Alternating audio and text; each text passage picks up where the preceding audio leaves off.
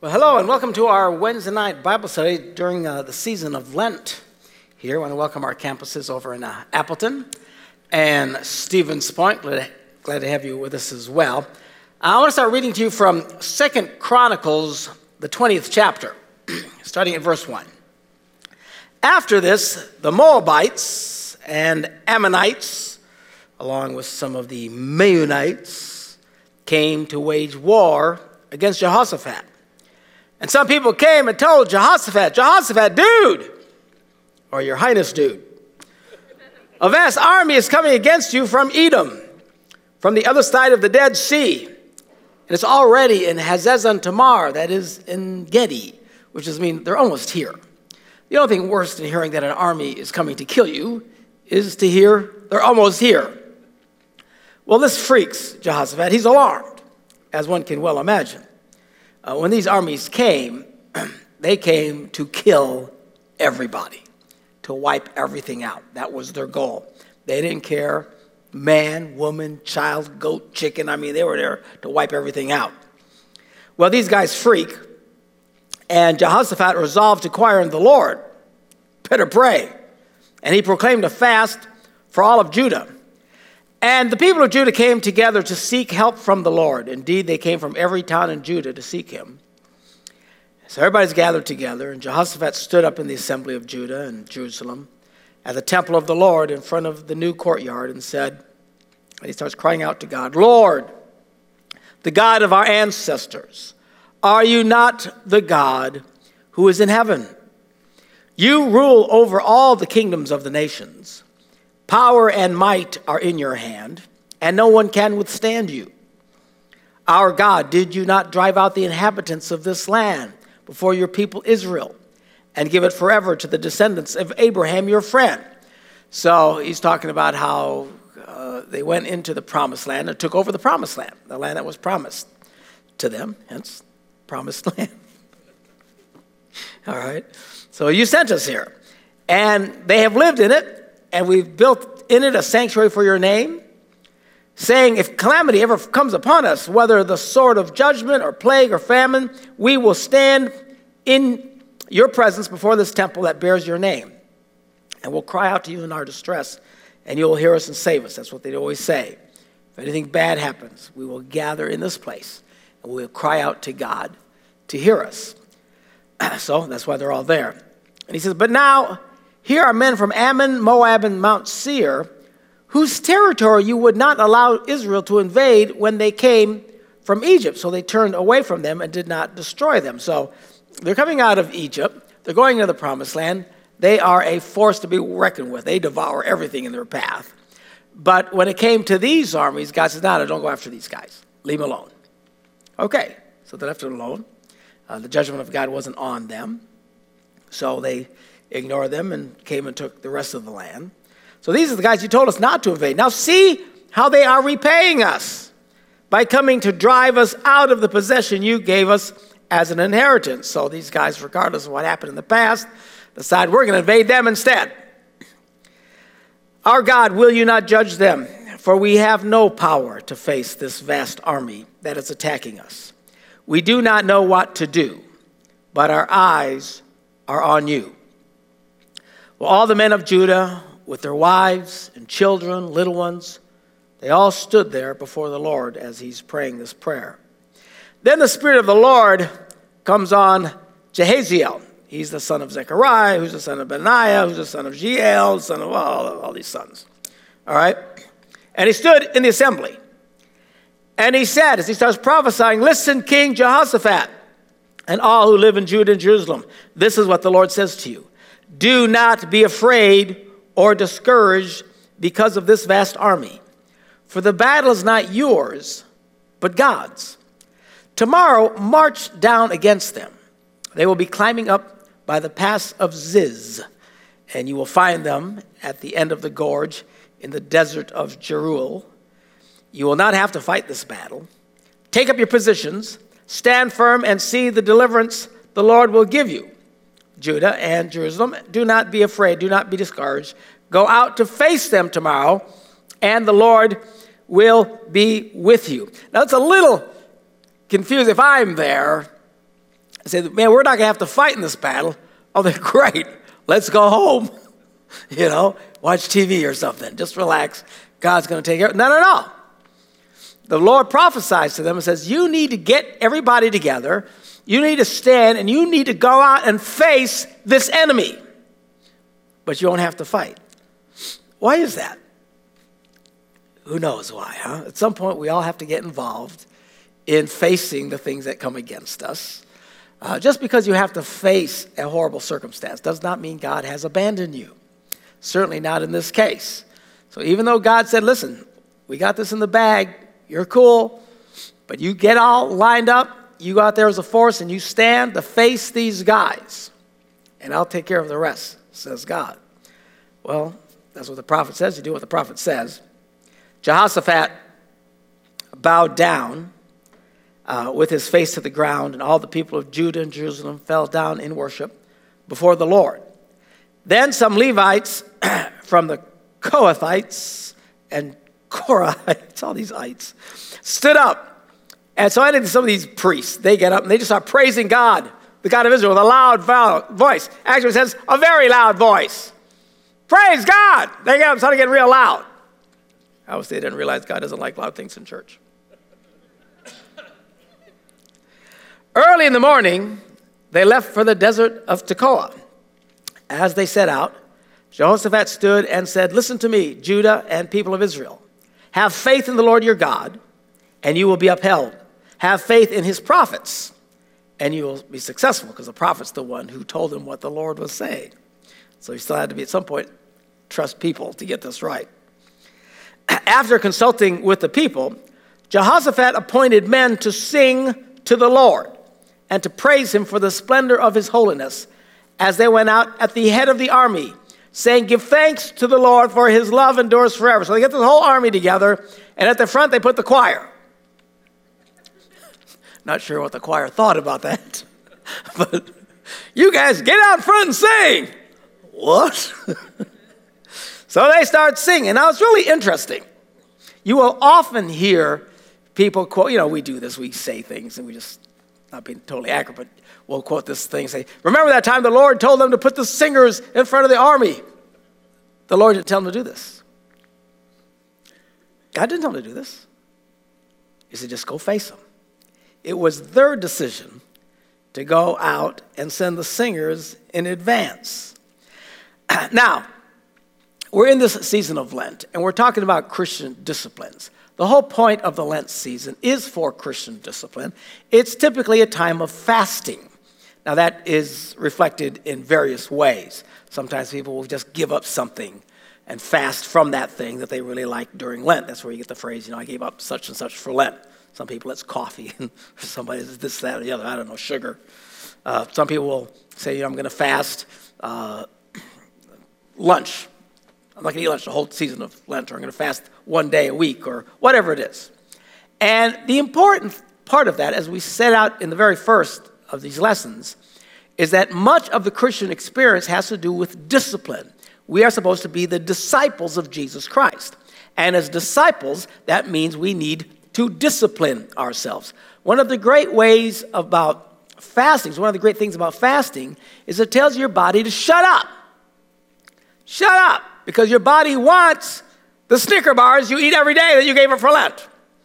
Or whatever it is that you gave up. You can't wait, because, your coffee, you're going to die, I'm going to die. But no, you're not going to die. Tell your body to shut up. All right, this is the good thing about Lent. So these disciplines. Now, we're focusing on various parts of disciplines. The one I want to talk about tonight is the discipline of praise and the discipline of thanksgiving. Giving God praise and thanksgiving. These guys are in a life and death situation. This is no small deal.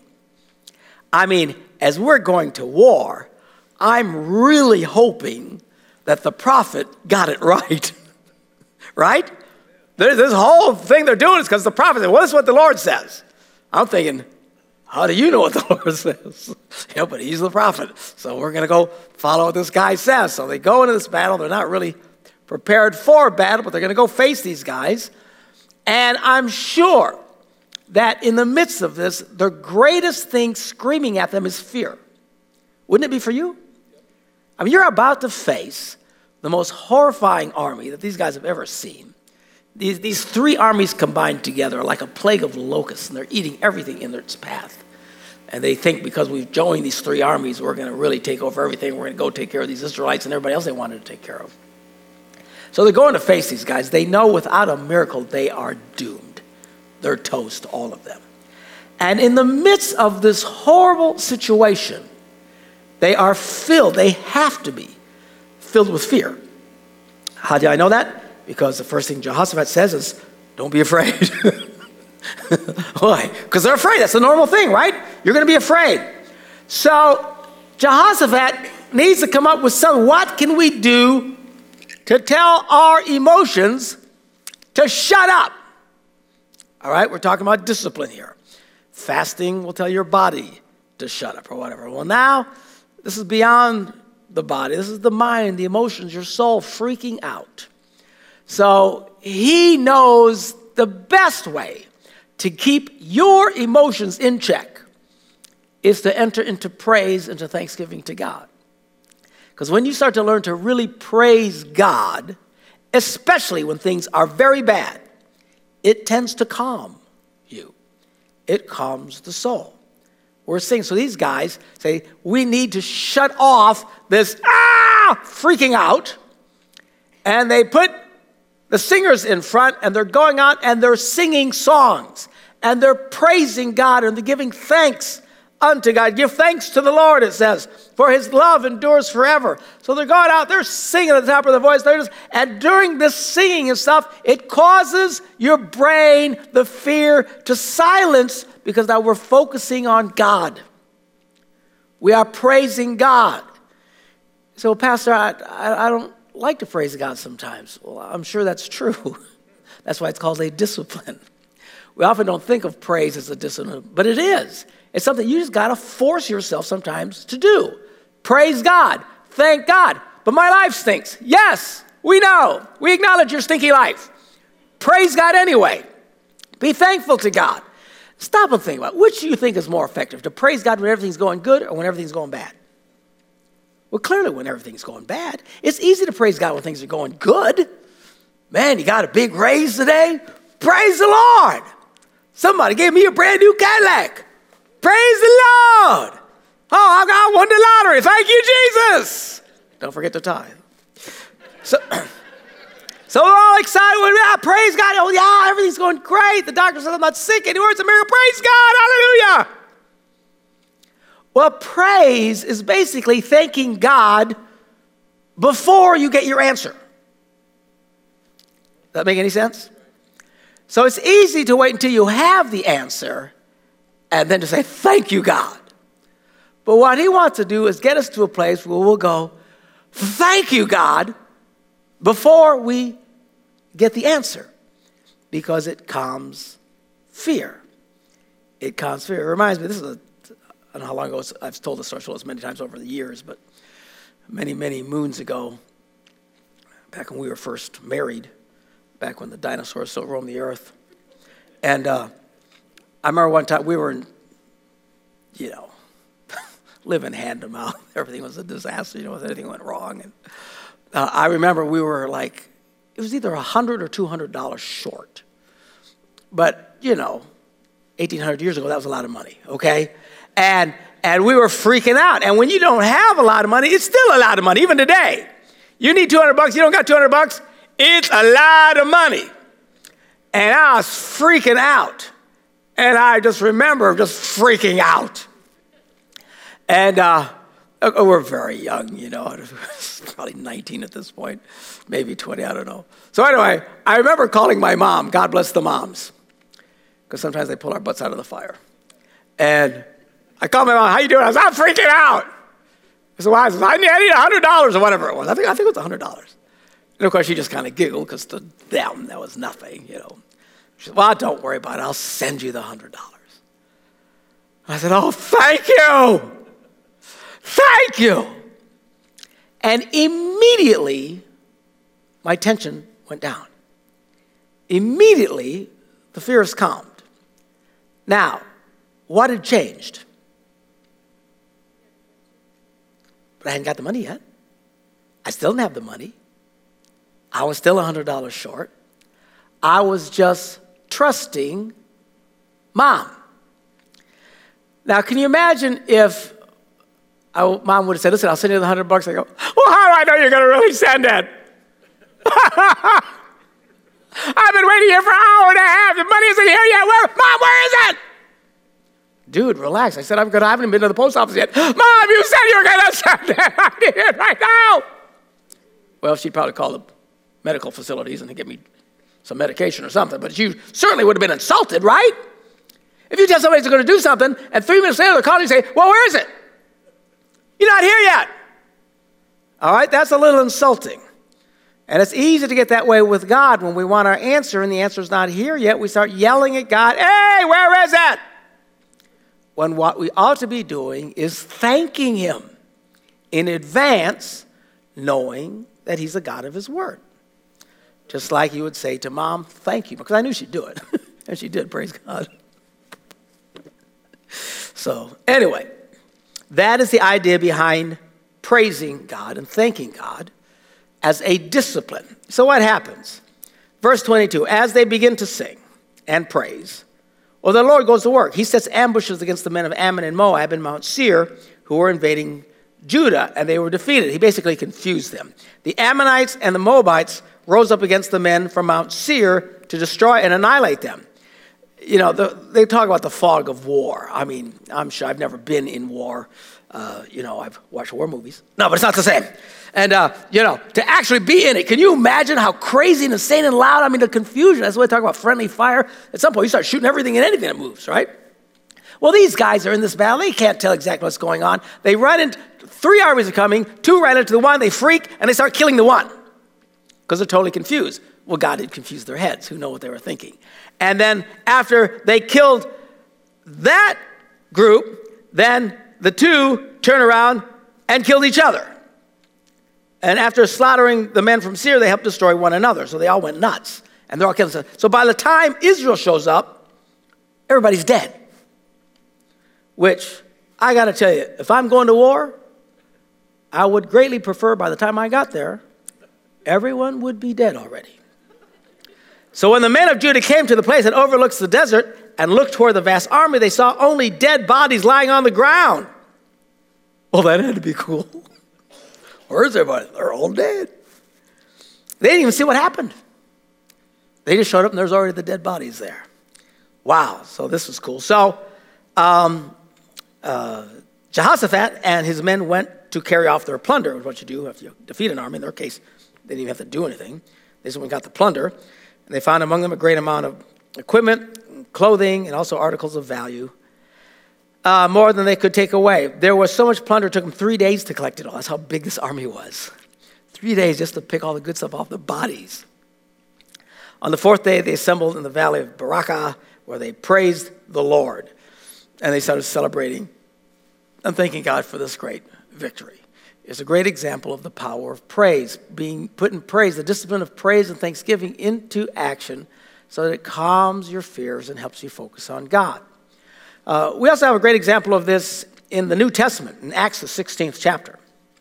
Verse 16, it says, once we were going to the place of prayer where were met by a female slave who had a spirit by which she predicted the future. And she earned a great deal of money for her owners by fortune telling. She had a special power or whatever.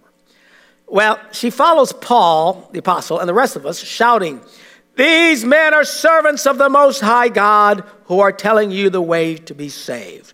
Now, were they servants of the Most High God? Yes. Were they telling people how to get saved? Yes. Well, why did it irritate him? I'm sure she was being really obnoxious about it. Everywhere they went, these men are servants of the Most High God, telling you how to get saved. These men, and it goes on, and it's driving them nuts. Okay? So she kept this up for many days. Finally, Paul became so annoyed with her constantly at them that he turned around and said to the spirit, in the name of Jesus Christ, I command you to come out of her. And at that moment, the spirit left her. Now, it took them days before he got that irritated.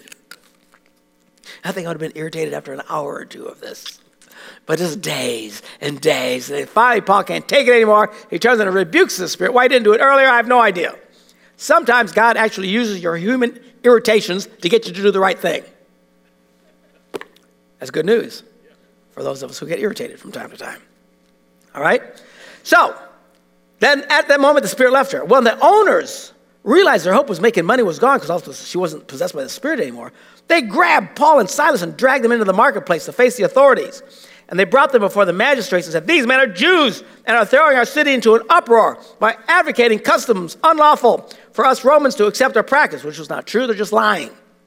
Well, the crowd joins in. They're all in a lather. They join in the attack against Paul and Silas, and the magistrates ordered them to be stripped and beaten with rods. Ow! Now assume that hurts a lot. It says, after they had been severely flogged. Now, it's bad enough to be flogged, but after being severely flogged, they were thrown into prison. So get the picture here. These guys are trying to serve God. They're doing the right thing. And as a result of them doing the right thing and even setting this lady free, they get the snot kicked out of them. And I mean they are beaten. We're not talking somebody made fun of them or poked them with a stick or didn't have their friend on Facebook anymore. We're talking about they took them with rods and beat the living tar out of them. That had to hurt a lot. And then after getting the snot kicked out, they threw them into jail. They were thrown into prison when the jailer was commanded to guard them carefully. When he received these orders, he put them in the inner cell and fastened their feet in stocks. So here they are in a great amount of pain, in a great amount of discomfort. Their feet are in stocks. They're bleeding profusely, I'm sure, from this great beating. And you would think they would be incredibly discouraged. How would you not be discouraged after a day like that? But it says that about midnight, Paul and Silas were praying and singing hymns to God, and the other prisoners were listening to them. I bet they were. Listen to these guys. They're little nuts. They're singing. They're thanking God. Why? Because they're putting into discipline the discipline of praise and thanksgiving. Even after a horrible, terrible day when most of us would have been crying and screaming and yelling at God, "Why'd you let this happen to me?" Instead, they force their minds to calm and they start to sing songs to God. And I love the next part. It says, suddenly there was such a violent earthquake that the foundations of the prison were shaken. At once, all the prison doors flew open and everyone's chains came loose. Very cool. You know, much of the Psalms that we read and sing, and we put two songs, some of these phrases that David said about praising and thanking God, often we don't take the whole context of those Psalms, because quite frankly, it would make a lousy song. We just like to take the little rhymey part about praise the Lord for he's kind, or whatever the deal is. All right, but if you put them in context, David is writing out of pure, unadulterated frustration and misery. Psalm 10. Why, Lord, do you stand far off? Why do you hide yourself in times of trouble? You ever feel like that? Feel like God's hiding from you? You think, God, why are you hiding? Well, you're not the only one who has ever thought that. David thought this. He asked God, where are you at? Where are you? Why are you keeping so far away from me? Why are you hiding yourself? And then he goes into this litany of woes. And he finally gets down to verse 14. He says, but you, God, see the trouble of the afflicted. You consider their grief and take it in hand. The victims commit themselves to you. You are the helper of the fatherless. And he starts to praise God. He starts praising and thanking God while he's still miserable. It's called the power of praise. It's called the discipline of thanksgiving, even when things are going very, very badly. Psalm 13, he writes again, and he does this over and over again. I'm just going to read a few of them. How long, Lord, will you forget me forever? How long will you hide your face from me? How long must I wrestle with my thoughts? You ever feel like this? Everything's going wrong, and where the heck is God? And my thoughts are driving me crazy. Yeah, that's pretty normal. Even David, great David, says the very same things. How long must I wrestle with my thoughts and day after day have sorrow in my heart? How long will my enemy triumph over me?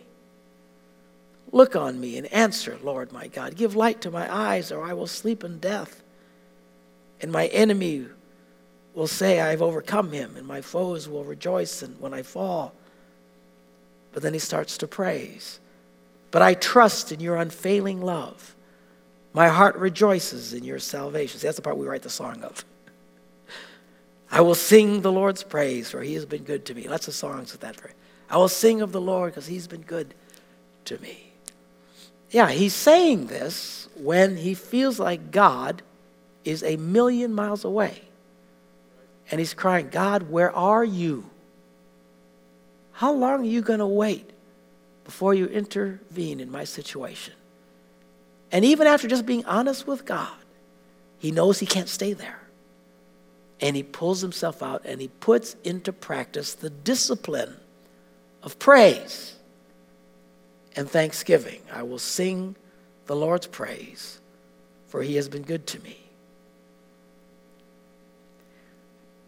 In Exodus, the 17th chapter, an interesting account. It's a small little account, but some great analogies here. It's verse 8, it says, the Amalekites came and attacked the Israelites at Rephidim.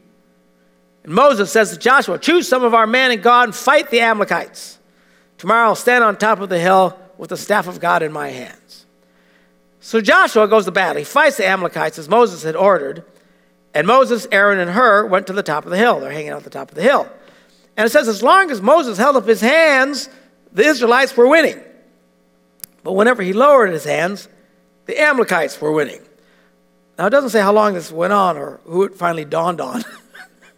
At some point, it dawns on somebody, are you seeing this?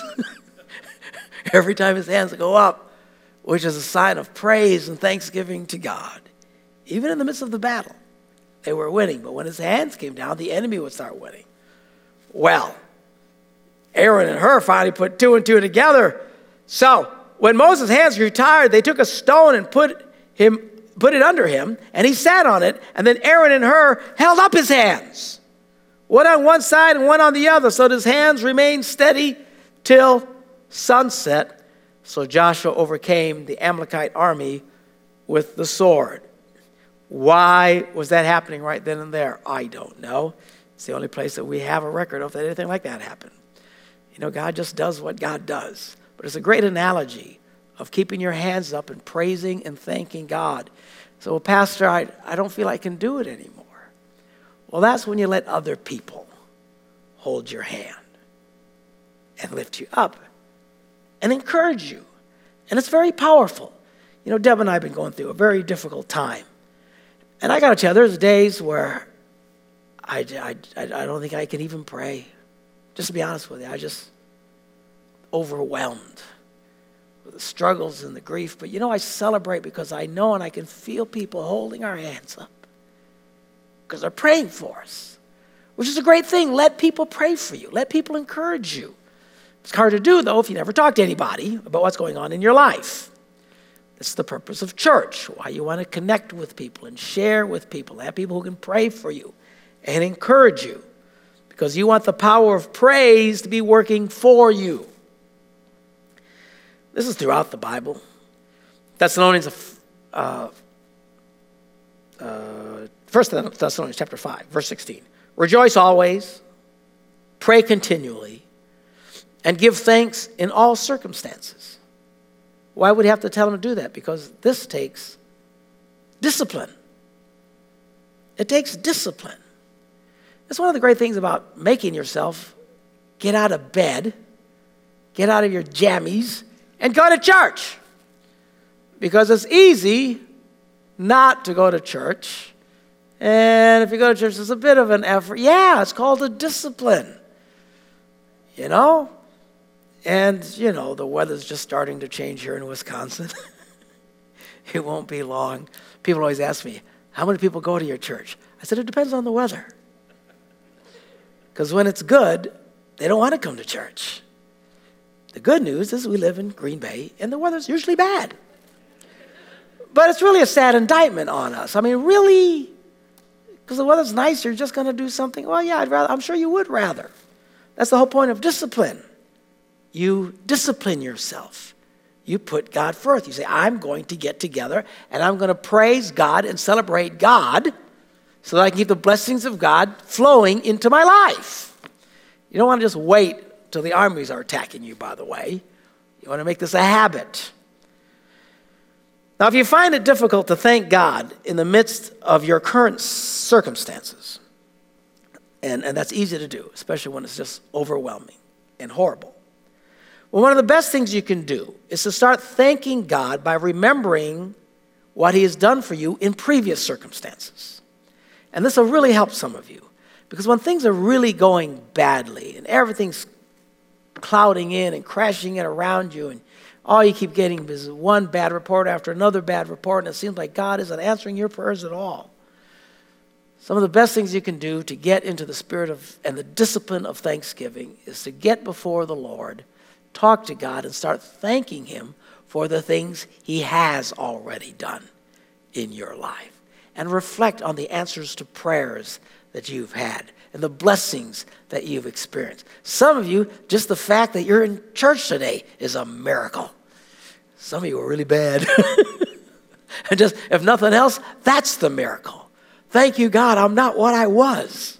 I've been changed by the love of Christ. Thank you, I'm no longer filled with the bitterness and hatred that I had in me, and I'm no longer not addicted to alcohol and all the things that were destroying my life. You can start at so many places just looking back and thanking God for what He already did. This will put you in a place of faith where you can enter the discipline of giving thanks to God. In fact, in the opening account that we read with Jehoshaphat, I want to back up and read this again. When everything first started going wrong and he's praying, he says in verse 7, "Our God, did you not drive out the inhabitants of this land before your people Israel and give it forever to the descendants of Abraham, your friend?" What's he doing? He's reflecting back on what they know God had already done. Sometimes it's hard to get in a place of thinking, what's God going to do next? Because the circumstances are screaming at you and fear is screaming in your ear and your mind is blitzing out. Well, do what a lot of these guys, oftentimes when they would enter in prayer, one of the first things they would do is start thanking God for what He had already done. And looking back and reflecting on that, help them get into a place where they can enter praise and thanksgiving, because they separate for a moment from their current circumstances, and they get into a spirit of thanksgiving and praise and enter this discipline. And you will find it's much easier as they do to then swing right into your current situation and start thanking God in the midst of the troubles that you're facing now, and to trust Him to turn these things about. Back to the Psalms, Psalm 18, David speaking again, talking about his miserable condition. And he says, "I love you, Lord, my strength. The Lord is my rock, my fortress, and my deliverer. My God is my rock in whom I take refuge, my shield and the horn of my salvation, my stronghold. I called to the Lord." He's past tense now. What's he doing? He starts to remind himself of what God had done for him before. Why would you do this? It helps to build up your faith. Because sometimes the current circumstances are so loud, so intense, so overwhelming, it's hard to enter into a place of faith and praise. Well, again, back up. What has God already done for you? I called to the Lord who is worthy of praise, and I have been saved from my enemies. The cords of death entangled me. The torrents of destruction overwhelmed me. The cords of the grave were coiled around me. The snares of death confronted me in my distress. I called to the Lord. I cried to my God for help. From His temple, He heard my voice. My cry came before him into his ears. And he starts to change his perspective. He eventually gets to verse 46. He says, the Lord lives. Praise be to my rock. Exalted be God, my Savior. He is the God who avenges me, who subdues nations under me, who saves me from my enemies, who exalted me above my foes. From a violent man you rescued me. Therefore, I will praise you, Lord, among the nations. I will, present tense now, sing the praises of your name. He gives his great king great victories. He gives his king great victories. He shows unfailing love to his anointed, to David and to his descendants forever. Again, there's great power in praise, but oftentimes you have to stop and reflect back before you can bring it into the present. It's a normal thing to do. Some of you, I've shared these stories sometimes, but I don't know how many of you remember them, but some years ago, I was in this little music thing that I was doing. It was a two-piece band. It's back when all the synthesizers first came out. I was a one-man dancing monkey, with all these keyboards, and I had a drummer, and we'd go and do these gigs in this, I can't remember where, it's not a circus, what do you call it, a fair. It was a fair where they were having Christian bands come in, and they wanted us, so I came in and we played and stuff like that. And but at this time, I had all this equipment because I wasn't in ministry at the time.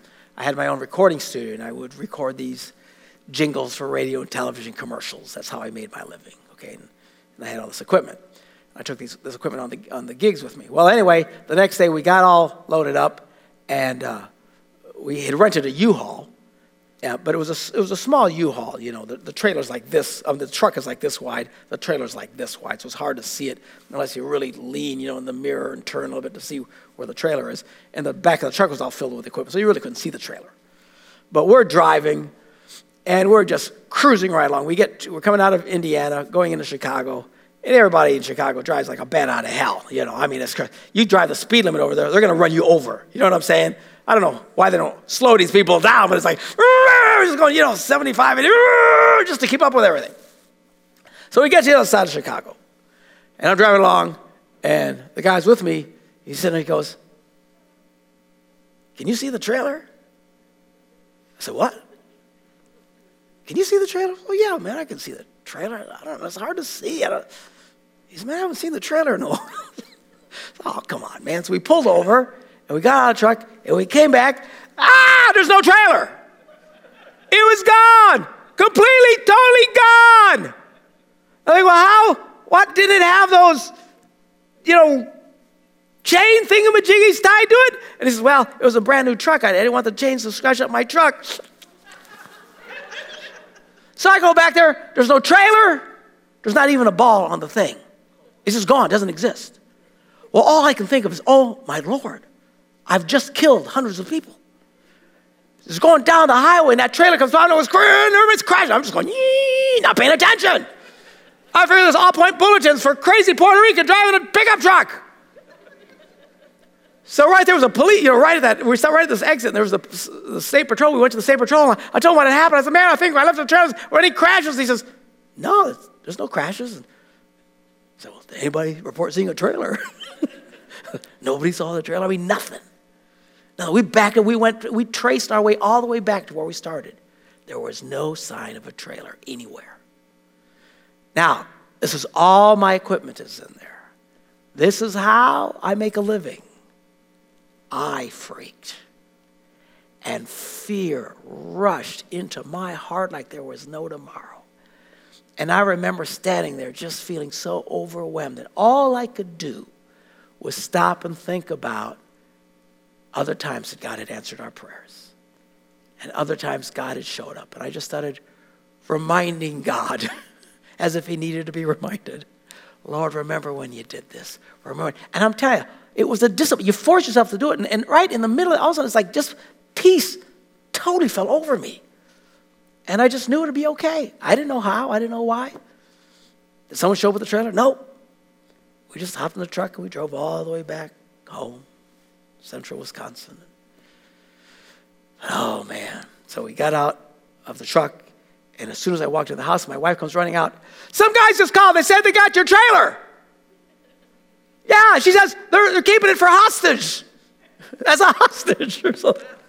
I said, what? Yeah, they said they want a bunch of money or they're not going to tell you where it is. I said, you kidding me? Yeah, they said they were following you, and all of a sudden the trailer just popped off the van. You were going really fast. And this trailer just goes, ee, and it never flipped over. It just kept riding. And then it went down into the grass and people's lawns and just kept going, ee, and just parked right on the side of the road.